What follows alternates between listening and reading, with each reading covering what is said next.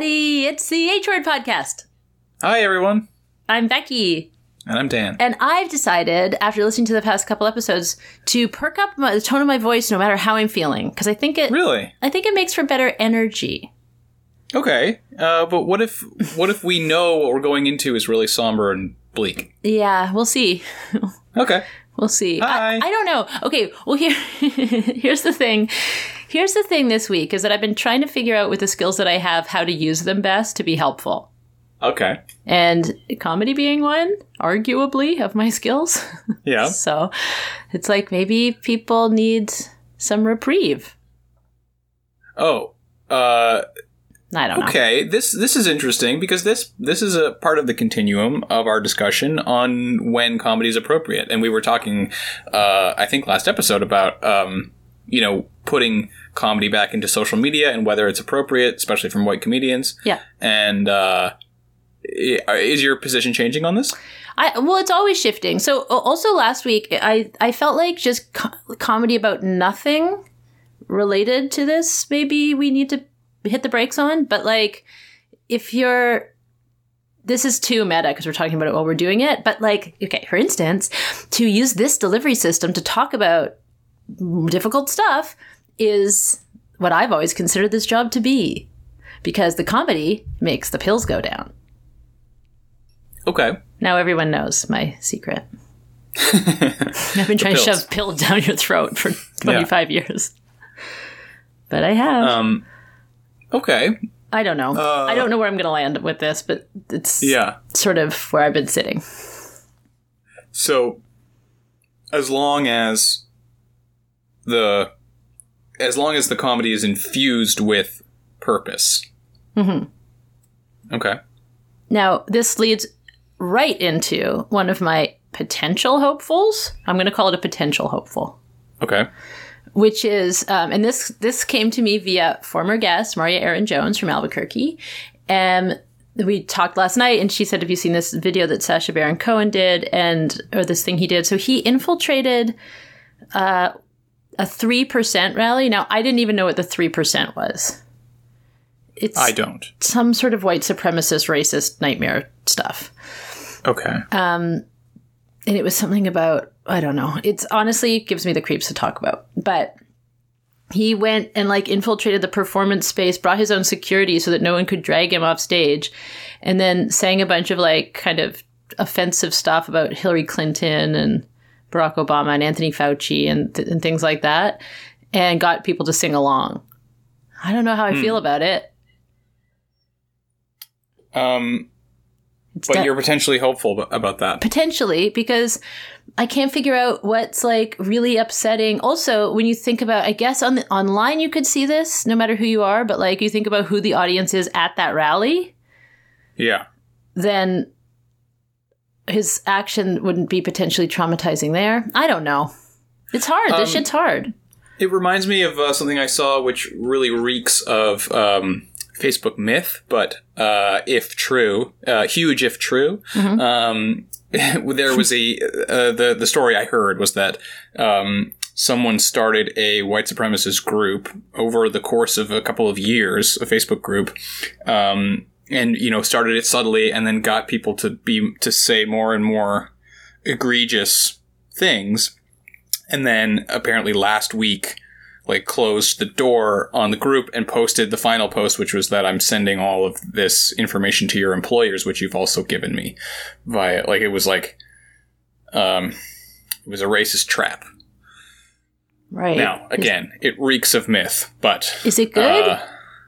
Is it good to do that? I guess. I don't know. I don't know. What's your opinion on, removing the blackface episodes of 30 Rock?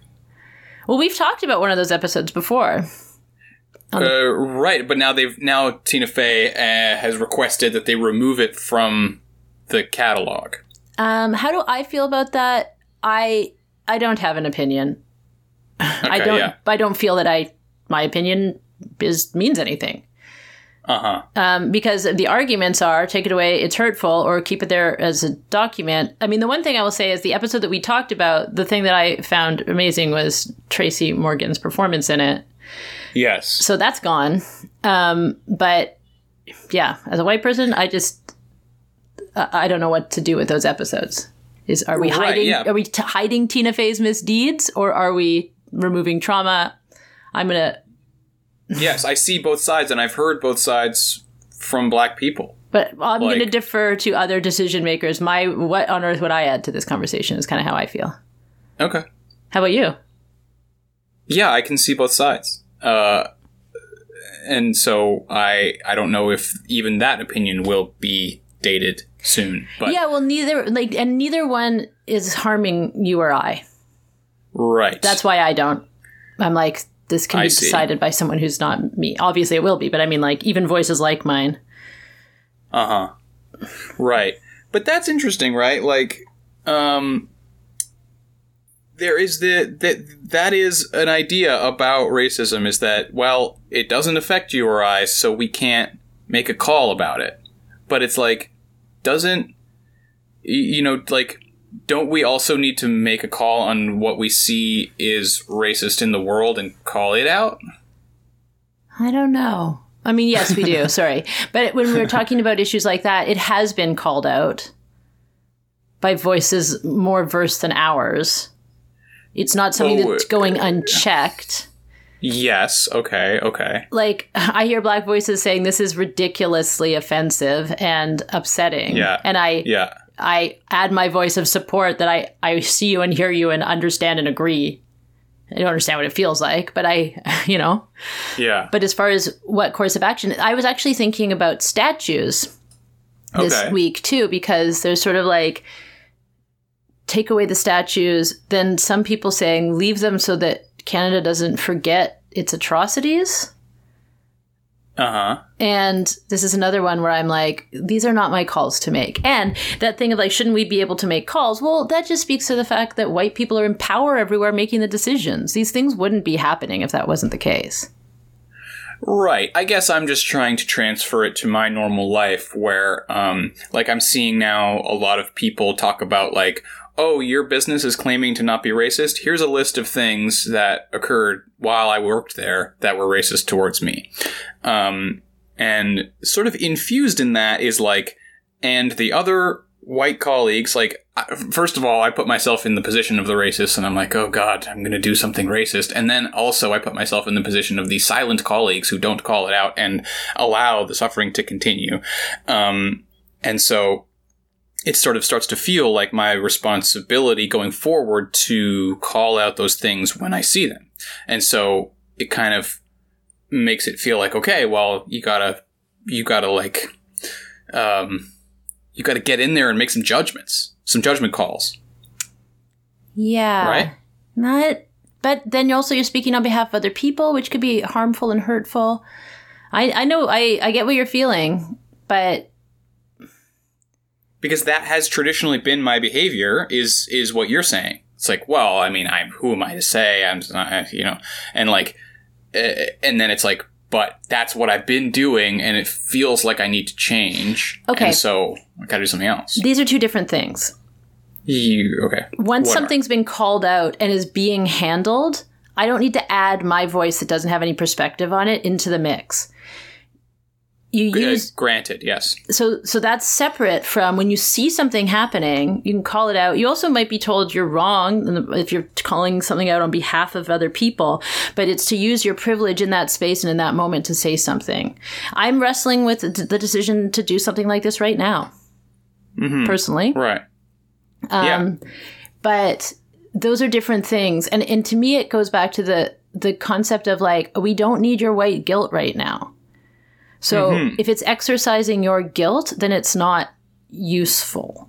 If that's the only thing that's happening. If you're calling out something that nobody has mentioned yet, sure. But as far as things that have been mentioned, listen to other people, don't listen to me. That's different than not saying anything. Yes, things that have been mentioned. I agree. Yes, I did shift the example to something that wasn't mentioned. I'm talking about microaggressions in the workplace. Yeah, I don't even know how to go about policing that. I think we got bigger fish to fry right now. If you get rid of them, cool, but like, let's not be distracted by the big goals. Like, oh, okay. Like there was a tweet today. Fuck, I can't remember who it was. That was like, this many cities painted defund the police on the streets. Like one has done anything as far as policy and legislation. That's a very loose paraphrasing. But these sorts of things I think are really important to remember. Of like, where can we put our energy, I think. Yeah. I mean, yes. But there is something to be said for just because there are worse things doesn't mean you need to not attend to the bad thing in front of you.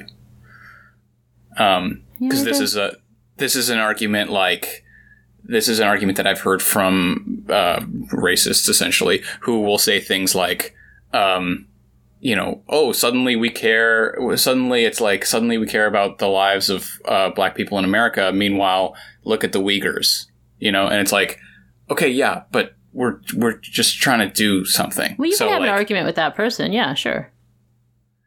No, I'm saying the argument is that the argument is the bigger fish to fry, right? It's like, well, you're gonna say that North America's racist. Look at how much worse it is over here, and so I guess I just that's just what that brings up for me. Okay, well, so my thinking on that is like these microaggressions are so ingrained into us and the people around us that I don't think I can see all of them or deal with all of them. And if I spent all my time just working on that, like if I see something, sure, say something. But if you spend all your time just trying to deconstruct that in yourself and others, then we're not really supporting the big movements that are happening right now, if that makes sense, as far as like where you expend your energy. Oh, okay. Like trying to understand my own microaggressions, knowing that they exist, I think is one thing, but they're everywhere. It's just like permeates. I want them gone, but I'd also like to, go to a protest, make sure my friends are okay, some of whom are in peril. Like this is where I'd like to put my energies right now. And I think they might be better used, I think. Yeah. Okay. Okay. I have my other hopeful. Please. Gen Z on the internet. Mm-hmm. It's a bit old, but this one was like at least fun. Is all the K-pop stans like on signing up for Trump's rally, not going, and then they figured out a new like culture jamming, which is going to his campaign website, filling up their shopping carts with stuff, and then just leaving the tab open and never checking out. So it's like gumming up the website. Okay. And do you get the sense that it's like actual people doing this, or like are they setting up programs to do this kind of thing? I think it's people. And you know what the thing is? I don't know. I don't understand the technology well enough, but the kids do. So the few little things I've read, because I'm an old fogey who is like, I just learned that you could do this one thing on Twitter. That one of the things was like with the Trump rally and buying tickets, was that people were putting this up on TikTok and they were saying like, whoa, wouldn't it suck if we bought tickets to this and couldn't go? Oh my God, it's so easy to buy tickets, but we shouldn't buy them if we can't go. They put up videos like that. They'd also take them down after 24 or 48 hours because that way, like I didn't hear about this happening until after the rally. Nobody did. Right. So yeah. They also it was like as it started, the stories started coming in. Yeah. So they kept it quiet through gaming these systems. And the same thing with the shopping carts. And some people are like, well, does that matter? Is that even an action that does anything? Well, these are kids who shouldn't be out in the streets necessarily and who don't have a vote, and they do have phones. So they're doing something. They're making their voices heard. It's pretty incredible. Yeah. And, I'm so scared about all these technologies and platforms just being run by Zuckerberg monsters. But it's cool to see the kids subvert them. Indeed. Because that's not what the people in charge want to have happening. Yeah. You got any hopefuls? No. Also, I guess I buried the lead here, but I saw you today.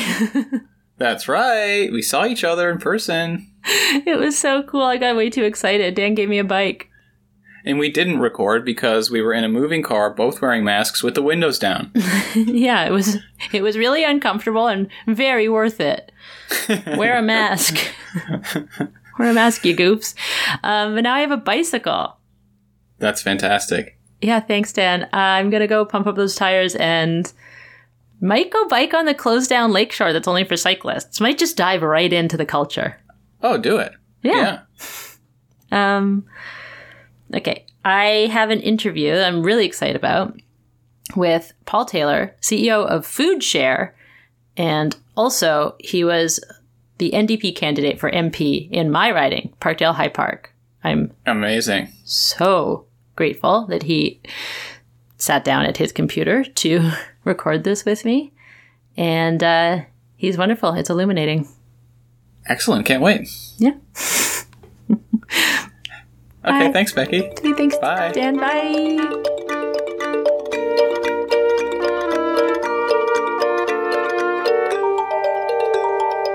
Hi, everybody. It's Becky. I'm back, and I'm extremely excited to be joined from across the city by Paul Taylor. Paul, hello. Hi, Becky. I'm really happy to be here. Thanks for inviting me. Oh, thank you so much for saying yes. So to begin with, I usually ask my guests to introduce themselves. Sort of, how do you define yourself in this world? Yeah. So I guess I'm Paul Taylor, as you said, and I'm an anti-poverty activist, and I've been so pretty much for most of my life. But I also have run nonprofit organizations. So right now I'm the executive director of a charity called FoodShare Toronto. Yeah. And how did you end up gravitating towards that line of work? I guess it's, really my childhood experience. I grew up as a poor kid that was food insecure and really looked to, at one point, once I got old enough to work, really looked to do work that was supporting folks that struggled the way that I struggled as a child. So I started off, I used to be a teacher, and then I stopped teaching and started working at a homeless youth shelter. I quit teaching to work at a homeless youth shelter. And then have just been working in nonprofits ever since, trying to do what I can to make life better for folks who are struggling the most. Yeah. And I became aware of you because I live in Parkdale High Park, and you became politically engaged, right? Yeah. So in the last election in October, I ran for to be MP for the NDP in Parkdale High Park. And really kind of along the same vein, looking for opportunities to do what I can to make life better for folks, especially folks that are struggling the most. So I recognize that, charity can only go so far. And some of the biggest issues that people face, I think, are best addressed by effective public policy. So, well, and that's an interesting point, because that's a place that we're at sort of right now, as far as community, grassroots, protest, message spreading. And the interaction of that with policy, engaging with your political leaders, right? Yeah, and I think it's really important. I think the whole realm of policy making and the actors involved in policy making, those are spaces that are in a lot of ways quite white. And I think lots of folks, when we look at the data around who is impacted by things like poverty and food insecurity the most, they are not quite white. Yeah. So I think it's really important for us to look at avenues and how we can dismantle some of the barriers that prevent racialized folks, in particular Black and Indigenous people, from meaningfully accessing positions of power politically. Now, with all this conversation right now, I know that I sometimes feel, I've actually been really inspired by what's been happening in the past few weeks, but also feel with major change like that really overwhelmed and daunted. What are the first steps in dismantling, in your opinion, in dismantling these, racialized insecurities for food, political systems? I mean, I feel like voting is important, but from the inside, I don't quite understand the systems. Mm-hmm. So I guess that's the first piece that needs to happen. I think more and more people need to, and we're seeing that. I think that's what this moment presents, an opportunity, I suppose, for more and more folks to engage in the conversation and actually applying, a decolonial, anti-racist lens to themselves. And then going further to look at the spaces and the spheres where we exercise power, whether that's around the dinner table with our families, in conversation with our friends, or in our workplaces. So I don't necessarily think that this work is specific to one institution, one individual, or one organization. Right. But instead, the work that we all have to do to apply a much more decolonial lens, and one that is anti-racist, and in particular, one that works to dismantle anti-Black racism within everyone. And then, because all these institutions and organizations, they are in large part, groups of people coming together, bringing their own ideas that's been largely created by society, but they're groups of people coming together. So I think there's work that can happen organizationally within institutions across the country and beyond, but there's also, I think, really important work that needs to happen within each of us to understand the ways in which we're upholding white supremacy, the ways in which we are perpetuating anti-Black racism, anti-Indigenous racism, and the like. Yeah. And what have you seen when it comes to specifically food security? Food security has been a really interesting space, for me. I've done a lot of learning. So I've been at FoodShare for the last just over 3 years. And one of the first things I did was I spent some time going to visit, a number of folks engaged in our programs and services. And one of the things that I found was predominantly folks that were accessing our programs and involved in various initiatives were Black and brown folks, largely Black folks, like myself. So I thought, wait a minute. As a country, as a movement, when we talk about food insecurity, we talk pretty globally, and the language that we consistently use is that there are 4 million people that are food insecure. But we needed to, I felt like there was an opportunity for FoodShare to learn a little bit more about the interconnections of food insecurity and anti-Black racism, because there had been little studied on that. So we partnered up with Proof at the University of Toronto to launch a study that looked at the Canadian Community Household Survey to do just that. And what we found was pretty illuminating. Some of it was, things that we imagined or that we guessed, but some of it was just incredibly shocking. So I guess, high level, what we learned is that, quite simply, Black folks are 3.5 times more likely to be food insecure than white folks. Now, a couple other things that are of note. We took a look at, one of the things we understand, I should say, about food insecurity is that there are things that actually protect people, or when they protect people from levels of food insecurity. So, for example, if someone's a homeowner, they're less likely to be food insecure, and that seems, pretty obvious. What we found in our research is that is only true, or that isn't true in the same way, I should say, for Black folks. So when we look at levels of food insecurity for Black homeowners, at 4.5%, it's just about equivalent to the percentage of white renters, 14.3%, that report food insecurity. We also found that it didn't matter, I'll say this part first.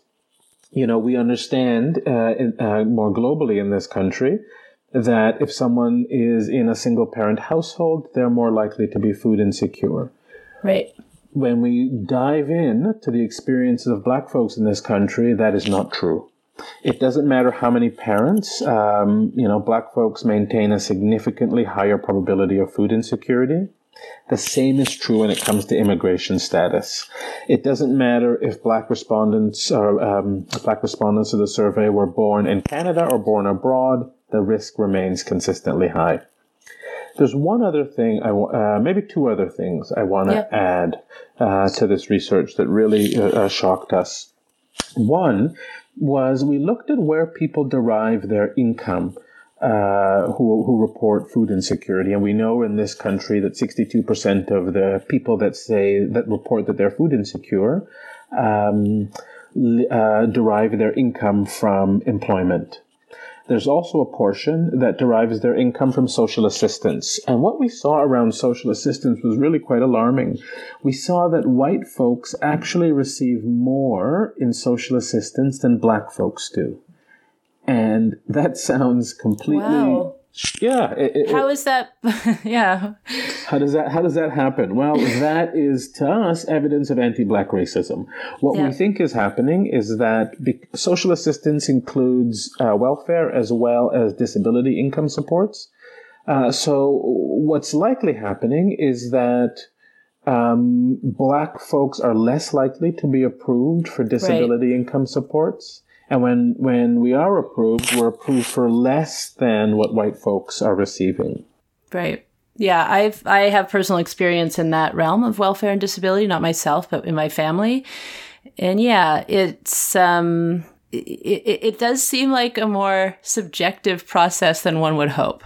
Mm-hmm. Exactly. You know, and that's what this research unearthed. And even, you know, but it did something else, you know, it challenged some of the assumptions that I think have been held by food movement actors.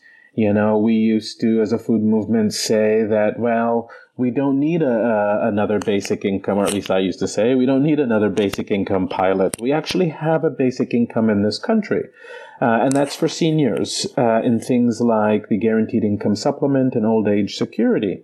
Because what we see when it comes to food insecurity is that as soon as someone becomes a senior and they can start to draw on retirement income, their level of food insecurity for seniors drops pretty significantly. Again, not true for Black folks. And you know, our hypothesis largely due to anti-Black racism. Black folks are being paid less, promoted less, and able to then contribute less to things like the CPP and the like. So how do we go about fixing that? Yeah. I think we've got to, like I said before, you know, we've got to, you know, I guess the first part I talked about was around, you know, the personal work. Yeah. But I think organizations, especially the organizations that provide, you know, institutions that provide such vital services and supports, really need to prioritize looking to dismantle white supremacy within their organizations and looking to dismantle anti-Black racism. And I think there are ways that can be done. There certainly are ways that can be done. You know, I think when it comes to institutionally, we know that folks with names that are associated with Black folks are less likely to get a job interview. They're less likely to get a call back. So there are things that we can do as part of our processes, institutional processes around anonymizing resumes. You know, actually, you know, when we post positions, when employers post positions, you know, you can post on Workopolis and Good Jobs and the like, but also thinking about what it means to value lived experience and where and how you're assessing lived experience and how you're posting in such a way that connects you with people with lived experience of the issues that we're working on. Yeah, all right. So this podcast ostensibly is about hope, and it was sort of in the broadest sense. It doesn't have to be a cheery, happy news conversation, but I know just from what I've read about you online and from reading your platform that you've been at this for quite a while. What elements of what's been going on make you feel hopeful, if any? Yeah, so really excited and enthused by the organizing that I'm seeing and the real demonstration of people power.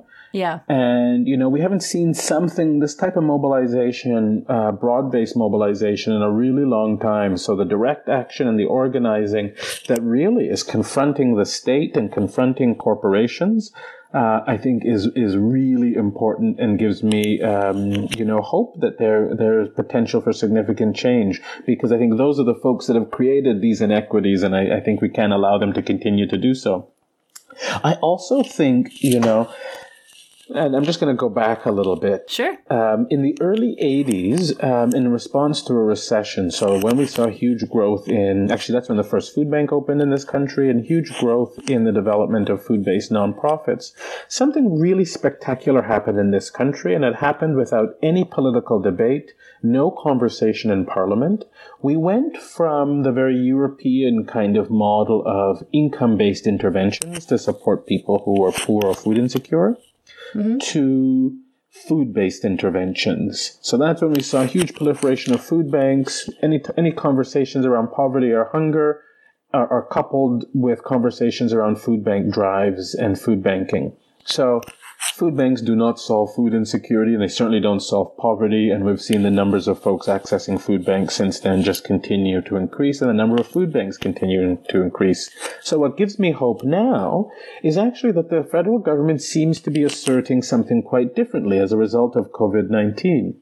In providing the CERB, they're acknowledging that the intervention that people need in these types of situations, or when they have employment income shock, is income.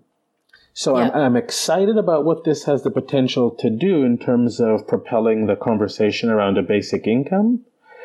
But even in thinking about a basic income, I think we can't think about a basic income on its own. And I've heard quite a few people, kind of position a basic income as a solution to everything. And I think, it's one thing to say, here is an intervention that we might be able to use on a go-forward basis. But I think even that could potentially reflect, a white supremacist view.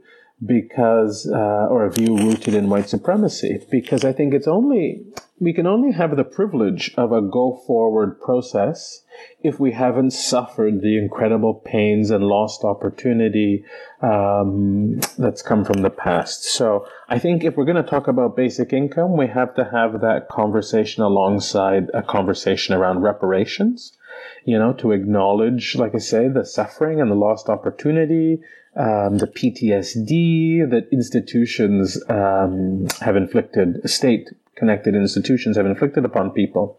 And the last thing I'll add in terms of what also excites me about what's possible is, as part of the conversation around defunding the police, people are not saying let's defund the police so that we can have more of our tax dollars back in our pocket. They're saying let's defund the police to create the kind of caring, supportive country and cities and provinces that are all possible. We're talking about services. So for me, I think, I'm excited by the possibility of a basic income, conversations about reparations, but also perhaps a guarantee of a basket of services that are all focused on advancing a decent quality of life instead of, piecemeal interventions. So I think those things and the momentum that's building, that's pushing for those things and causing governments to look at their budgets differently, whether it's the amount that's spent on the Toronto Police Service or the amount that's spent on the RCMP, I think this moment, and I shouldn't call it this moment, because I think what it is a realization of the experiences of anti-Black racism that Black folks have navigated for a very long time. Yes. I think this moment is when white people are talking about it and seeing it. So I think there is some excitement around the potential, but I'm also cautiously optimistic, I suppose. Well, yeah, I feel like, we've talked about this on this podcast before, that hope always has sort of two sides. Because hope is something that you're investing in something that hasn't happened yet, right? Indeed. I'm actually really glad that this is when our interview came to be, because I'm having concerns over the quickness that the news cycle wants to move on, as if this is something that happened and finished, and I feel like we're only going to increase, like you said, it's not a moment. Yeah, it's not something I've thought a huge amount about in terms of the news cycle, because I think we can't let news cycles dictate the changes that need to happen in our society. So I think as a society, we're probably a bit too dependent on the news that, again, is informed by white supremacy when we look at who owns the media, whose stories are being told, how are they framing the stories. So I'm trying less to rely on the media and its potential to keep the conversation going, but instead more enthused by the organizing, the people on the streets, the people that are saying, we want to be heard whether the media is covering us or not, and we will not leave until we see change. So that's the piece that I think hopefully And maybe as a result of that continued determination and persistence, the media continues to cover the impact of that organizing. Or hopefully these media establishments can change. Well, yes, they, like any other institution, needs to look at tackling, like I say, anti-Black racism and white supremacy. So this is another thing that's come up recently, is like how we get our information and the bubbles in which we are kind of placed by media, by social media and all of that. How do you get your quote unquote news or community information? Yeah, I've it's been connecting with folks through, I guess, two things. One is, being in a position that's where I'm able to push for data, like the type of data that we collected through our partnership with Proof. That had never been done before. And it's not surprising that it had never been done before. When it comes to large food organizations in this country, they're largely led by white folks. So I think that's been really important. And then I also see lots of the information sharing that's happening on, social media and the like, where people, it's really for the first time in a long time, I think, delivering on, to some extent, that promise of being an organizing tool and a mobilizing tool, something that folks can connect with to engage with information that isn't dependent on the mainstream media always. Yeah, and it feels like in order to make these platforms activist tools, they have to just push and push and push against the corporate entities who want it not to be that. Indeed. Who have taken over the dream of the internet, right? Absolutely. And I think, when it comes to COVID-19, one of the things we're seeing, and, this has existed for a long time, but for me, one of the things that I'm reflecting on is that our approach hasn't been informed by a health equity approach, because internet would be critical to that. We would ensure that communities, low-income communities, would have access to internet, and it would be translated. The information around COVID-19 would be translated in a variety of languages. So I also think, we need to apply a health equity approach to so much of what we're doing. So I know that, I assume you haven't done any studies over COVID-19, but sort of anecdotally, what have you noticed changing through FoodShare? Or is there anything alarming that's coming up? Well, I guess this one, for me, maybe I'll start with my walks that I go on in the morning. It's the way I start my day, and I feel like I take in so much of the world and what's happening during those walks. And, pretty much from the beginning of the pandemic, I have seen buses and streetcars go by, and I feel like, this pang, I feel for these folks that are having to not only go to work likely, but also travel on the TTC, say goodbye to their children. Their children know that it's not safe. They know that they're not at school because it's not safe, but they're seeing their parents leave every day. And when I look in those windows, what I see Black and brown folks. And often women. Yeah. Forced to rely on public transit and expose themselves to risk during this pandemic. And they're often, we know that they're likely going to low-income jobs that we've deemed essential during the pandemic, not always paying them as such. And then they're going sometimes to work in jobs that don't provide enough PPE at work, and often not enough sick days for people for when they get sick. Right. So, of course, as a result of all of this, we're seeing the highest concentration of COVID-19 cases in communities with higher Black, Indigenous, and other racialized folks. So that's the piece, too, where I think about, we say that we have a universal health care in this country, but the first assertion I would make is that I think what we've got universal sick care. And even then, it's problematic. But I think if we really started thinking along the lines of a healthcare system and what that would look like, it would prioritize keeping us all healthy, not just giving us medicine when we're sick. So in my mind, we shouldn't be thinking about a healthcare system that's divorced from things like access to affordable and safe housing, affordable fresh food, livable wages, childcare, and all of those types of social protections in the form of income need to be they need to be adequate. They need to be enough to help keep people healthy so that people can purchase the things that they need. Yeah, well, and the stuff you brought out too about the CERB, that it really isn't any kind of controlled experiment in universal basic income, because if you're not allowed to turn down work, even if it's dangerous. Indeed. And not only, but also, I'm going to say that I don't think we need any more studies on basic income. I think, lots of people got really excited when Ontario introduced the basic income pilot. And what seemed to happen is that people almost seemed to think that the Ontario government had introduced basic income solely for saying the words basic income, but it was a pilot that was extended beyond their existing mandate. So more hope and prayers. And then we just saw another government come along and scrap it. So we have a basic income in this country, and we can study the impact of that. We see the impact of that, as I said, around food security. Once people can get that basic income, that guaranteed income supplement and old age security, they are much less likely to be food insecure. And it's just as soon as someone becomes a senior, So I feel like we don't need any more studies. What we need is action. Yeah, absolutely. Mm-hmm. Yeah. Nonprofit organizations and governments kind of work separately, and they have separate tacts. So what drew you to the political systems after community work?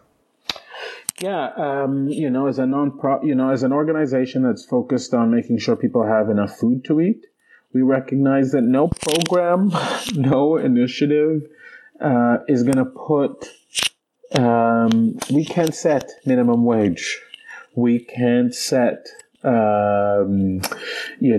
things like policies that help us challenge climate change from our vantage point. We are, in essence, reacting to government inaction in all kinds of ways. So for me, it was about going a little bit more upstream and thinking about how I could participate in those conversations that are pushing for actually broad, policy that has broader impact and that actually helps advance the types of things that I think have been neglected for a long time as a result of, a generation after generation of a neoliberal agenda.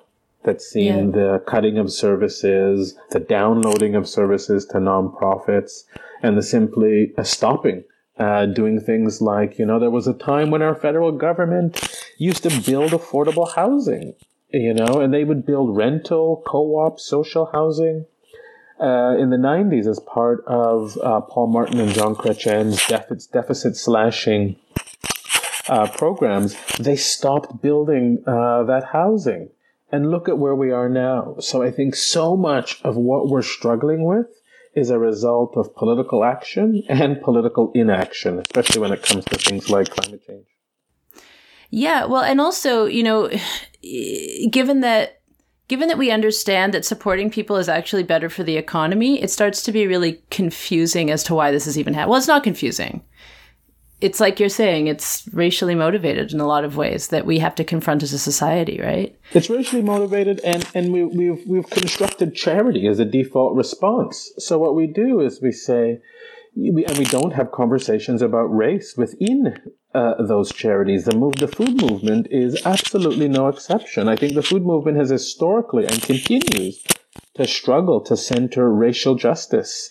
And more specifically, to center and resist anti-Black racism in our work. One of the things that people, we're only starting to see more mainstream organizations address this is the food system was built on colonialism. It was built on the theft of land, genocide, and destruction of traditional foodways for Indigenous folks, as well as the transatlantic slave trade and the intergenerational impacts of both.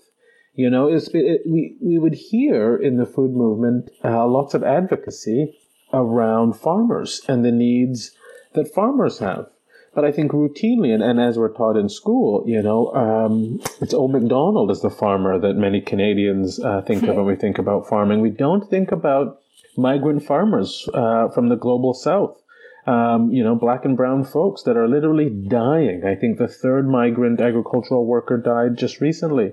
And this is all based on the negligence of both policy as a protection and farm owners. So, and not to mention, yes, they got sick, but we also have employment and labor laws that exclude migrant workers. They have no rights to minimum wage, overtime pay, they have limited hours of work, limited hours of work or breaks, or even the ability to collective bargain.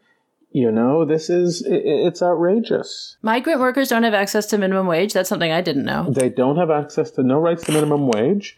And often, actually, the Migrant Workers Alliance I was reading the other day, they heard complaints maybe before I talk about the alliance, but, in this year alone, there have been 128 reports of migrant workers working multiple weeks without a single day off. The Employment Standards Act guarantees that people who are working in Ontario should have 2 consecutive days off. Migrant workers are excluded from that.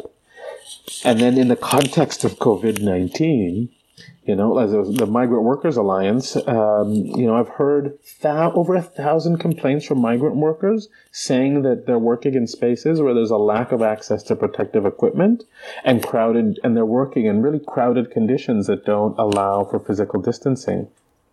And, the food movement has a lot of work to do because in addition to migrant workers, it's, again, black and brown folks that are more likely to work in low-wage food systems jobs, whether it's, food service, food delivery, food growing.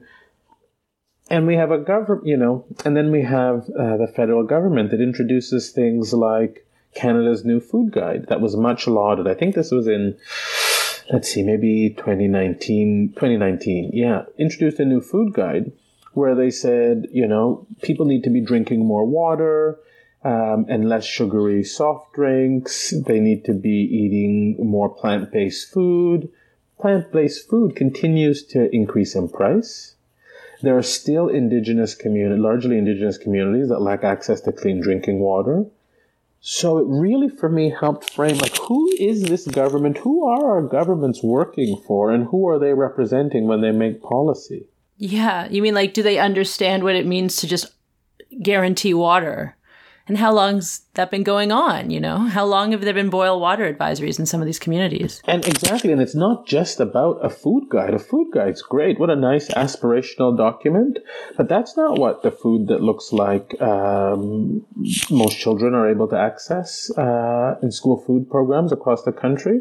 That's not... It does nothing to address also, I hate to go on a little bit of tangent, but it does nothing to address the policing of black and brown bodies when it comes to accessing food.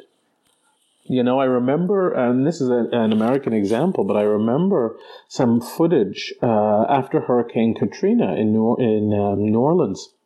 There was a black woman walking through, flooded waters, and the media that we talked about earlier described her as a looter. Yeah. When another image of a white woman doing the same thing with a bag of groceries, people said, and the media framed this as, look how tragic the situation is. So I think we also have to address, how food access is policed in the spaces that we assume are accessible to all that can at least afford it. Yeah. So when you came into this work in food security, it was in predominantly white-led. Yeah. The food movement looks not terribly different than, especially in leadership positions, I should say, not terribly different than corporate Canada. A largely white space, the bigger the budget, and these are nonprofits overall, the bigger the budget, the more likely that they're going to be led by white men. Right. And so what sort of adjustments did you make at FoodShare with this understanding, through your perspective? To address the added insecurities to black and brown people? Yeah, so it's about so I guess I can say what we did in our organization. So we have introduced a number of new things and interventions to kind of push back against that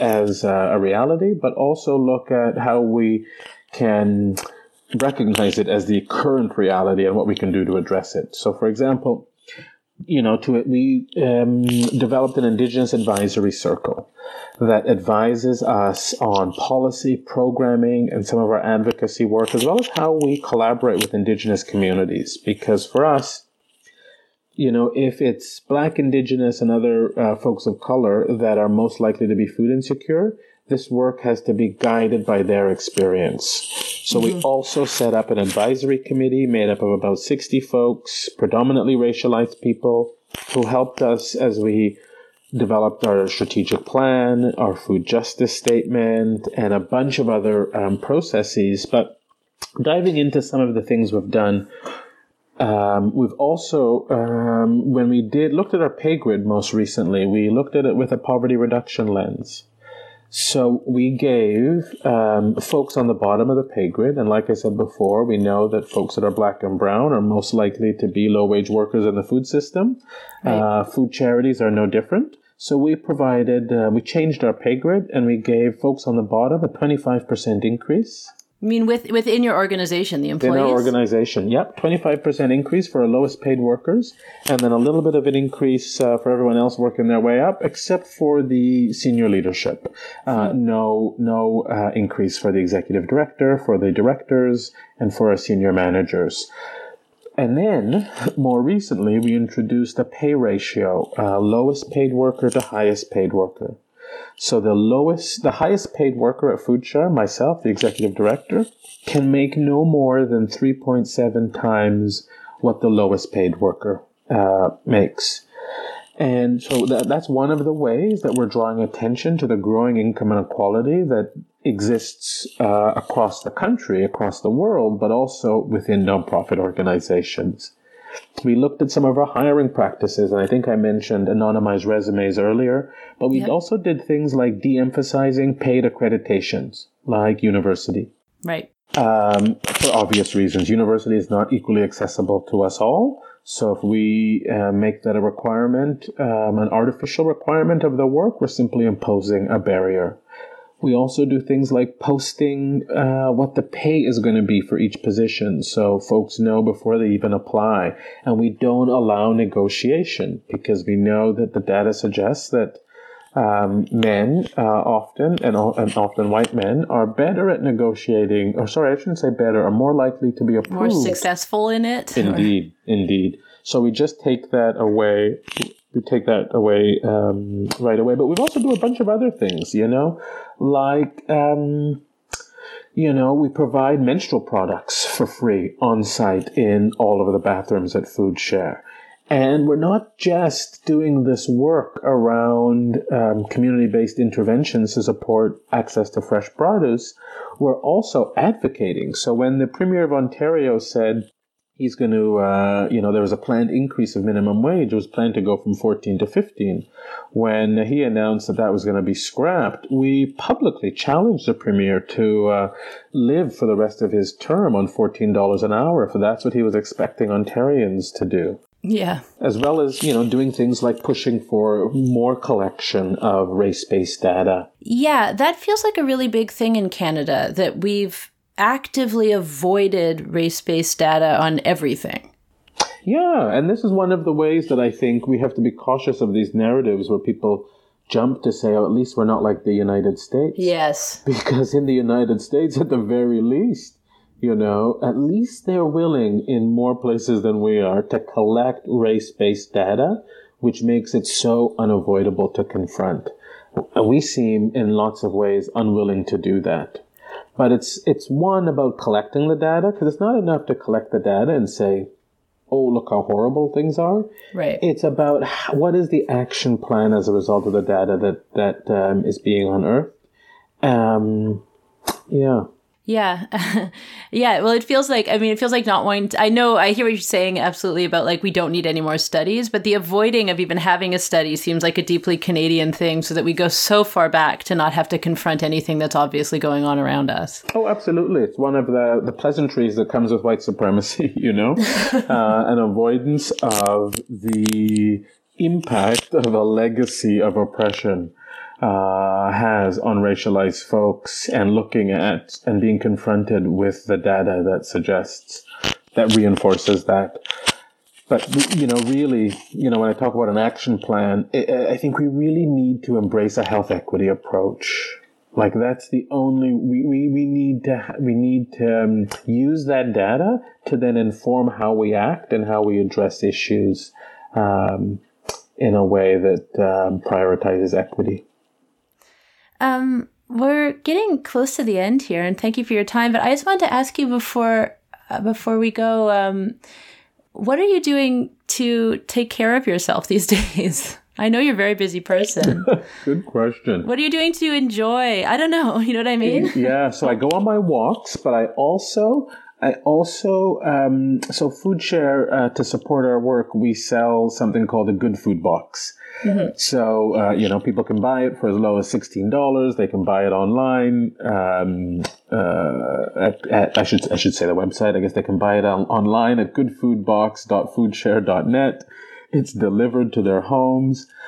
So I've been purchasing a weekly box, and we're all about providing access to grade A produce for everyone. So no donated items, no leftovers, fresh, beautiful produce. So I've been getting one of those boxes each week, and my goodness, it's forcing me I love cooking, but my goodness, I think I've never cooked with this many vegetables, and I'm loving it. So I remember, a friend of mine got one of those like farmer's market boxes, and I remember her calling me in a panic being like, Becky, what's a rutabaga? And I was like, it's, I've had to, and I see the posts online, people from time to time will tag me and say, what do I do with this thing that I've gotten? It's pretty special. It feels pretty good. And cooking is one of the things that really helps keep me calm and nourished during all of this. So these boxes, you buy them for $16 for yourself, and that's it? Anyone can do that? Anyone can do that. And it supports our work. It's like, we're not a for-profit organization, obviously. So we're not looking to buy someone's cottage. We're looking to have an impact in the communities in which we work. So the price point is much more affordable, and gets delivered to people's homes. And one thing I'll add, so maybe before I'll add this piece, is people can save money accessing beautiful fresh produce, but also support food justice. They can sign up for our fresh weekly delivery, and the fruits and vegetables get delivered right to their door. And we've recently added things like breads, beautiful breads from Mabel's Bakery, honey from Black Creek Community Farm, coffee from our friends at Alternative Grounds, and meat. So I barely have had to leave the house to buy any groceries at all. And so just the one thing that I'll add is, during COVID-19, we recognized that we had this initiative that was bringing food to people at a time where people were self-isolating, and not wanting to get out to grocery stores. So we then said, wait a minute, we can do something here. So we started raising money so that we could provide free emergency good food boxes. So we worked in partnership with 80 organizations, quickly developed relationships with 80 organizations across the city. Organizations that predominantly work with the folks that are Black, Indigenous, other POC folks, other people that are vulnerable, survival sex workers, organizations, folks working with undocumented workers, like the Workers' Action Center. So we've been able to distribute over 300,000 pounds of fresh produce for free, delivered to people's homes as a result of donations that we've received to support our work. That's amazing. And also now we know that the people doing the deliveries have wage equity of some description, right? Yeah, not only that, but during COVID-19, and I should note, it remains in place, we provided a $4 an hour increase to all of the folks that are out packing produce for us, delivering produce. Those are our essential workers who are putting themselves at risk even more so now. So we wanted to acknowledge that, and we provided that increase. And also we've had a huge, we've hired over 60 people, which we really appreciate being able to do at a time where, quite a few people face insecurity around employment. And we've hired a chunk of those 60 people are actually international students who were, in essence, neglected by the government, whose schools closed. They weren't able to get back home, and struggled a lot here with accessing employment. So we were able to say, how do we leverage the work that we're doing and our capacity to have the biggest impact possible? So it's even in who we're hiring and how we're hiring. So as international students, they're able to work in this country, but they didn't qualify for the CERB. Indeed. Oh gosh, the million things you don't think about. Yeah, exactly. Or the million things that our government doesn't think about. It shouldn't be up to us to have to constantly be thinking about these things. We live in one of the richest countries in the world. Yeah. I don't know why everyone that lives here can't expect a decent quality of life. Like, that to me is profoundly problematic. We have 45 billionaires in this country. I think there's work that they could be doing to pay their fair share just a little bit more. Yeah. Or a lot more. There was a conversation I had recently because I get really stressed out about these things and just spin out and don't know what to do. And it's like, I feel like someone like myself who honestly has been, I don't make a ton of money. I'm underemployed, but it's like, I must have too much. And he was like, Becky, calm down. We live in a culture and a society of plenty. It's there. Oh, absolutely. We're purposefully not, as a society, giving it to some people. It is being given to others. The economy, our society is working just the way it was designed to. Exactly. That thing of it's not broken. Yeah, it's not broken at all. It's working to benefit the few, and everyone else is forced to try and find some way to fend for themselves. I guess I do have another question for you. How did you feel about the one process of running as an MP? Oh, that sounds like a whole other show. It is. Okay, I guess it's like... It was, it was a really special experience. I got to meet so many people in my community. I got to have conversations at people's doors. I would spend 8 to 9 hours knocking on doors, talking with folks about what was important to them. I felt like it was such a real privilege to be able to do that. I have to say, I've never met you in person, but you and a team of canvassers was coming up to my place to knock on doors as I was leaving for work at one point, so I didn't get to meet you. No way. Oh, I'm sorry we missed you. Yeah, and I wanted to talk to you too. And also, full disclosure, at the end of the podcast, you had my vote. Thank you. I mean, maybe obviously, given that I reached out to talk to you, but thank you. Yeah, I was like, who is this collection of people? And I realized it was you, and then had to go to work. No problem. But I'm glad we did finally get to connect. Yeah. And maybe another time we'll talk about political systems. I think. Oh, anytime. I think we have to vote, but we also have to get food into people's mouths right now. Oh, and so this is coming out on Monday, the 29th. You have an event tomorrow online. So yes, that's right. We are hosting a panel called Black Women on Black Food Sovereignty. So we have a moderator and 4 panelists. The 4 panelists are Black women from 3 different countries who, it's at 2 p.m. and it's going to be streamed on our Facebook and Instagram as well for folks that weren't able to get a free ticket on Eventbrite. And we're also selling canvas totes, beautiful canvas totes that we had designed by an illustrator that has all of their faces on it and their names and says Black Women Advance Food Justice. It's pretty beautiful. I encourage people to purchase one, and that too supports our work. Amazing. I'll put up links to all of that, and I'm really looking forward to tuning into the panel. Awesome. Thank you so much, Becky. It was great talking to you. Thank you so much for doing this. Okay, bye. Bye now.